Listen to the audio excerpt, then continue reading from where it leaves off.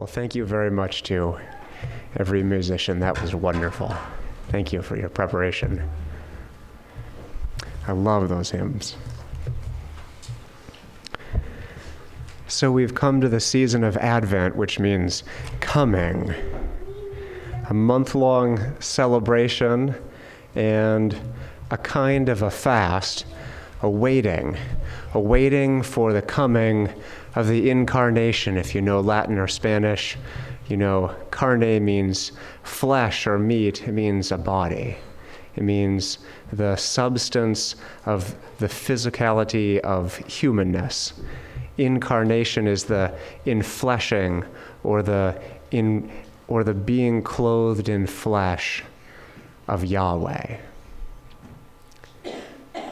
Take a few moments to think from Genesis through Malachi of what we know of the Lord in those passages. He's a mighty God. He hovered over creation when it was dark and disorderly. And like he hovered over Mary's womb, he formed life out of non-life. He formed matter out of non-matter. He created laws of physics and mathematics and thermodynamics from his eternal mind. He made a people, and he set them in charge of the world and commanded them to go from the garden in righteousness and become many families and take dominion over the world in peace and to rule it as little kings and queens on behalf of the King.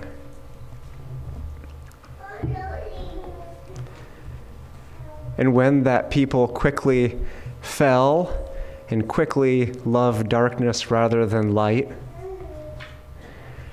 he sent grace, and he clothed them with the skin of a lamb or a ram, maybe from the garden. The first death. Prolonging their life with the promise of one day clothing them with the ultimate clothing of righteousness and the immortality that comes with that righteousness. And then, as that people grew and repeatedly loved darkness rather than light, and was repeatedly sent away from God's presence, and God repeatedly came back near to them when they cried out to him for mercy.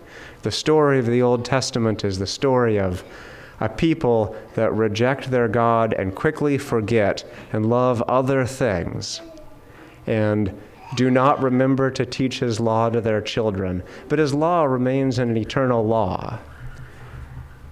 And it's in that context of repeated conquest from the outside, which is judgment at the hand of messengers sent by God to drive his people away and to bring them low.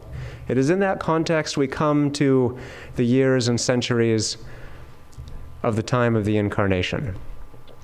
And we have several groups of people waiting for God. We have the Pharisees who think that, according to Lightheart in his book on the four Gospels, the Pharisees are a people of hope. They believe that if we can just get the people pure enough by doing all the right things, which in our humanness we would understand that's a fool's errand and impossible, but their hope was that they could purify themselves by their own willpower and the grace within them so that God would be pleased to come and dwell in their midst again. And so they were waiting for the king to come in judgment and throw off the oppressing Romans. And then you had the Essenes, who had withdrawn to the wilderness, because the wilderness is the place where God's people go before he leads them into the land in conquest. Think of the people in the wilderness of Sinai. Think of the people in the wilderness who were sent into the wilderness of Babylon before he brought them back under the reign of the Persians. Think of John the Baptist, who, like the Essenes, was waiting in the wilderness, sent ahead of the Lord to prepare a people to go into the land and to receive the King who was their true captain. And then you had the Sadducees, who were pretty okay with how things were. And their compromise was that they were satisfied with their positions in their political and civil government and in their church authority positions. They were good enough for things to stay the same. They were one of the only groups who wasn't really waiting for change. Well, if you voted for Obama, you know that he ran on a ticket of change, saying that, sort of embodying that a new time of change would be coming, or was represented by him. Or if you voted perhaps for our current President Trump, you voted on a ticket of a man who ran as representing a bulldozer who cared nothing of what people think and promised to get things done, and neither of them got the right things done, nor brought the change that the people needed. And it was in the context of everything going wrong, the whole nation of what was to be God's people being overwhelmed by the sin from within and the oppression from without, and religious and civil authorities, Pharisees and Sadducees, who did not rightly represent Yahweh, that the people living in darkness were crying out for light. And the great mystery of the enfleshment, the incarnation of Yahweh, is, first of all, that would even be possible, that God, the God of the Jewish scriptures, the God of the Bible, could come up with a way to somehow lay aside the glory that he has never been without and become most humbled. It would have been the most extreme humiliation I probably could have imagined for God to come down and become the greatest living king or emperor the world had ever seen. But instead, he was born to a poor couple in a small town, and it was his will that his son might come in a place where there was no room for him. Of course there was no room for him. They weren't looking for Yahweh to come among them in that way. And so the coming of God as man, in living in our midst, Emmanuel, God with us, is a great paradox, both that could happen, that God could find a way to make that work. And second, that as the people were expecting him to come in judgment, as the Old Testament foreshadowed, that he would come not only as one who is terrifying, and that he is, but as one whose tender mercies were for the least of and the weakest of, the poorest of the people, those helpless, those like us. Listen as Dietrich Bonhoeffer writes on the coming of Jesus in our midst.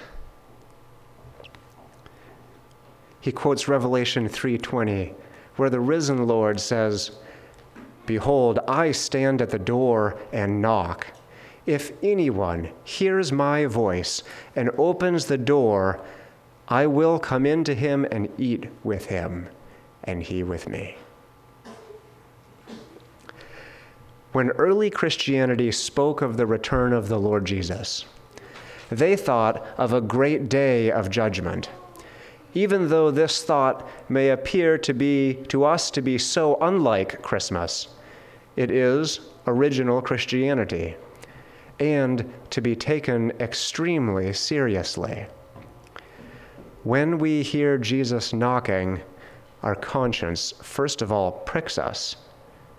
Are we rightly prepared? Is my heart capable of becoming God's dwelling place? Thus, Advent becomes a time of self-examination.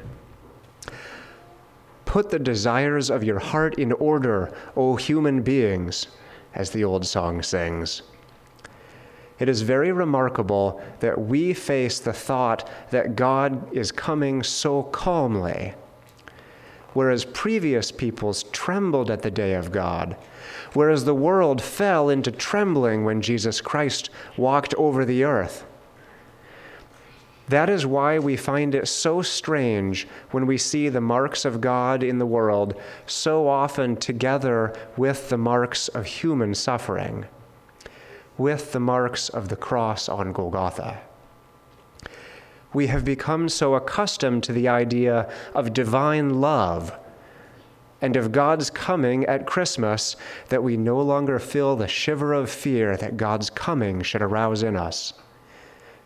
We are indifferent to the message, taking only the pleasant and agreeable out of it, and forgetting the serious aspect that the God of the world draws near to the people of our little earth and lays claim to us.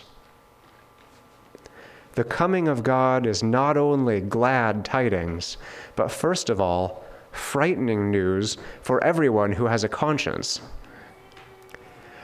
Only when we have felt the terror of the matter can we recognize the incomparable kindness. God comes into the very midst of our evil and death and judges the evil in us and in the world. And by judging us, God cleanses and sanctifies us, comes to us with grace and love. God makes us happy as only children can be happy. God wants to always be with us, wherever we may be, in our sin, in our suffering and death. We are no longer alone. God is with us. We are no longer homeless. A bit of the eternal home has moved unto us. Therefore, we adults can rejoice deeply within our hearts under the Christmas tree, perhaps much more than the children are able. We know that God's goodness will once again draw near in full measure. We think of all God's goodness that came our way last year and sense something of this marvelous home.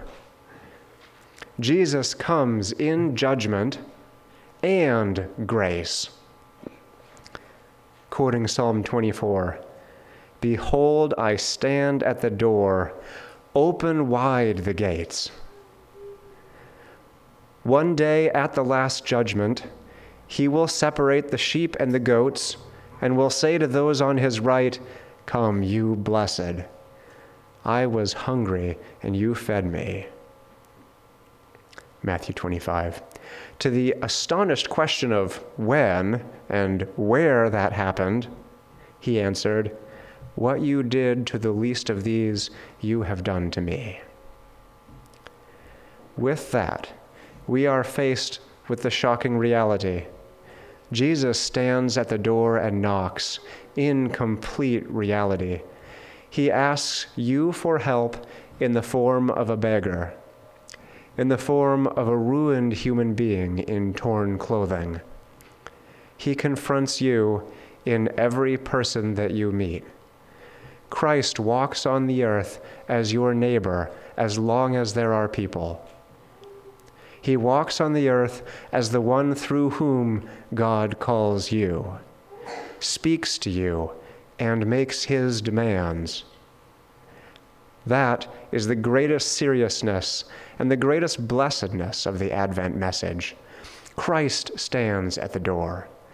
He lives in the form of the person in our midst. Will you keep the door locked or open it to him? Christ is still knocking. It is not yet Christmas, but it is also not the great final Advent, the final coming of Christ. Through all the Advents of our life that we celebrate goes the longing for the final Advent, where it says in Revelation 21, "Behold, I am making all things new." Advent is a time of waiting. Our whole life, however, is Advent. That is, a time of waiting for the ultimate, for the time when there will be a new heaven and a new earth, when all people are brothers and sisters, and one rejoices in the words of the angels. On earth, peace to those on whom God's favor rests. Learn to wait, because he has promised to come. I stand at the door. We, however, call to him, yes, come soon, Lord Jesus. Amen. So, in the strange, paradoxical, but harmonious melding of God and man, and the terror and the awe of God, and the tender mercies of our God, and the pouring out of the Holy Spirit on all flesh, we have come this day to recognize the image of God in all people. And we are called by Christ, love one another as I have loved you, and so prove to be my disciples. And we have come especially to the household of faith, not forgetting to do good to all believers, especially in times like the holidays when we are most stressed, and especially to the least of these, the poor and the child. Amen.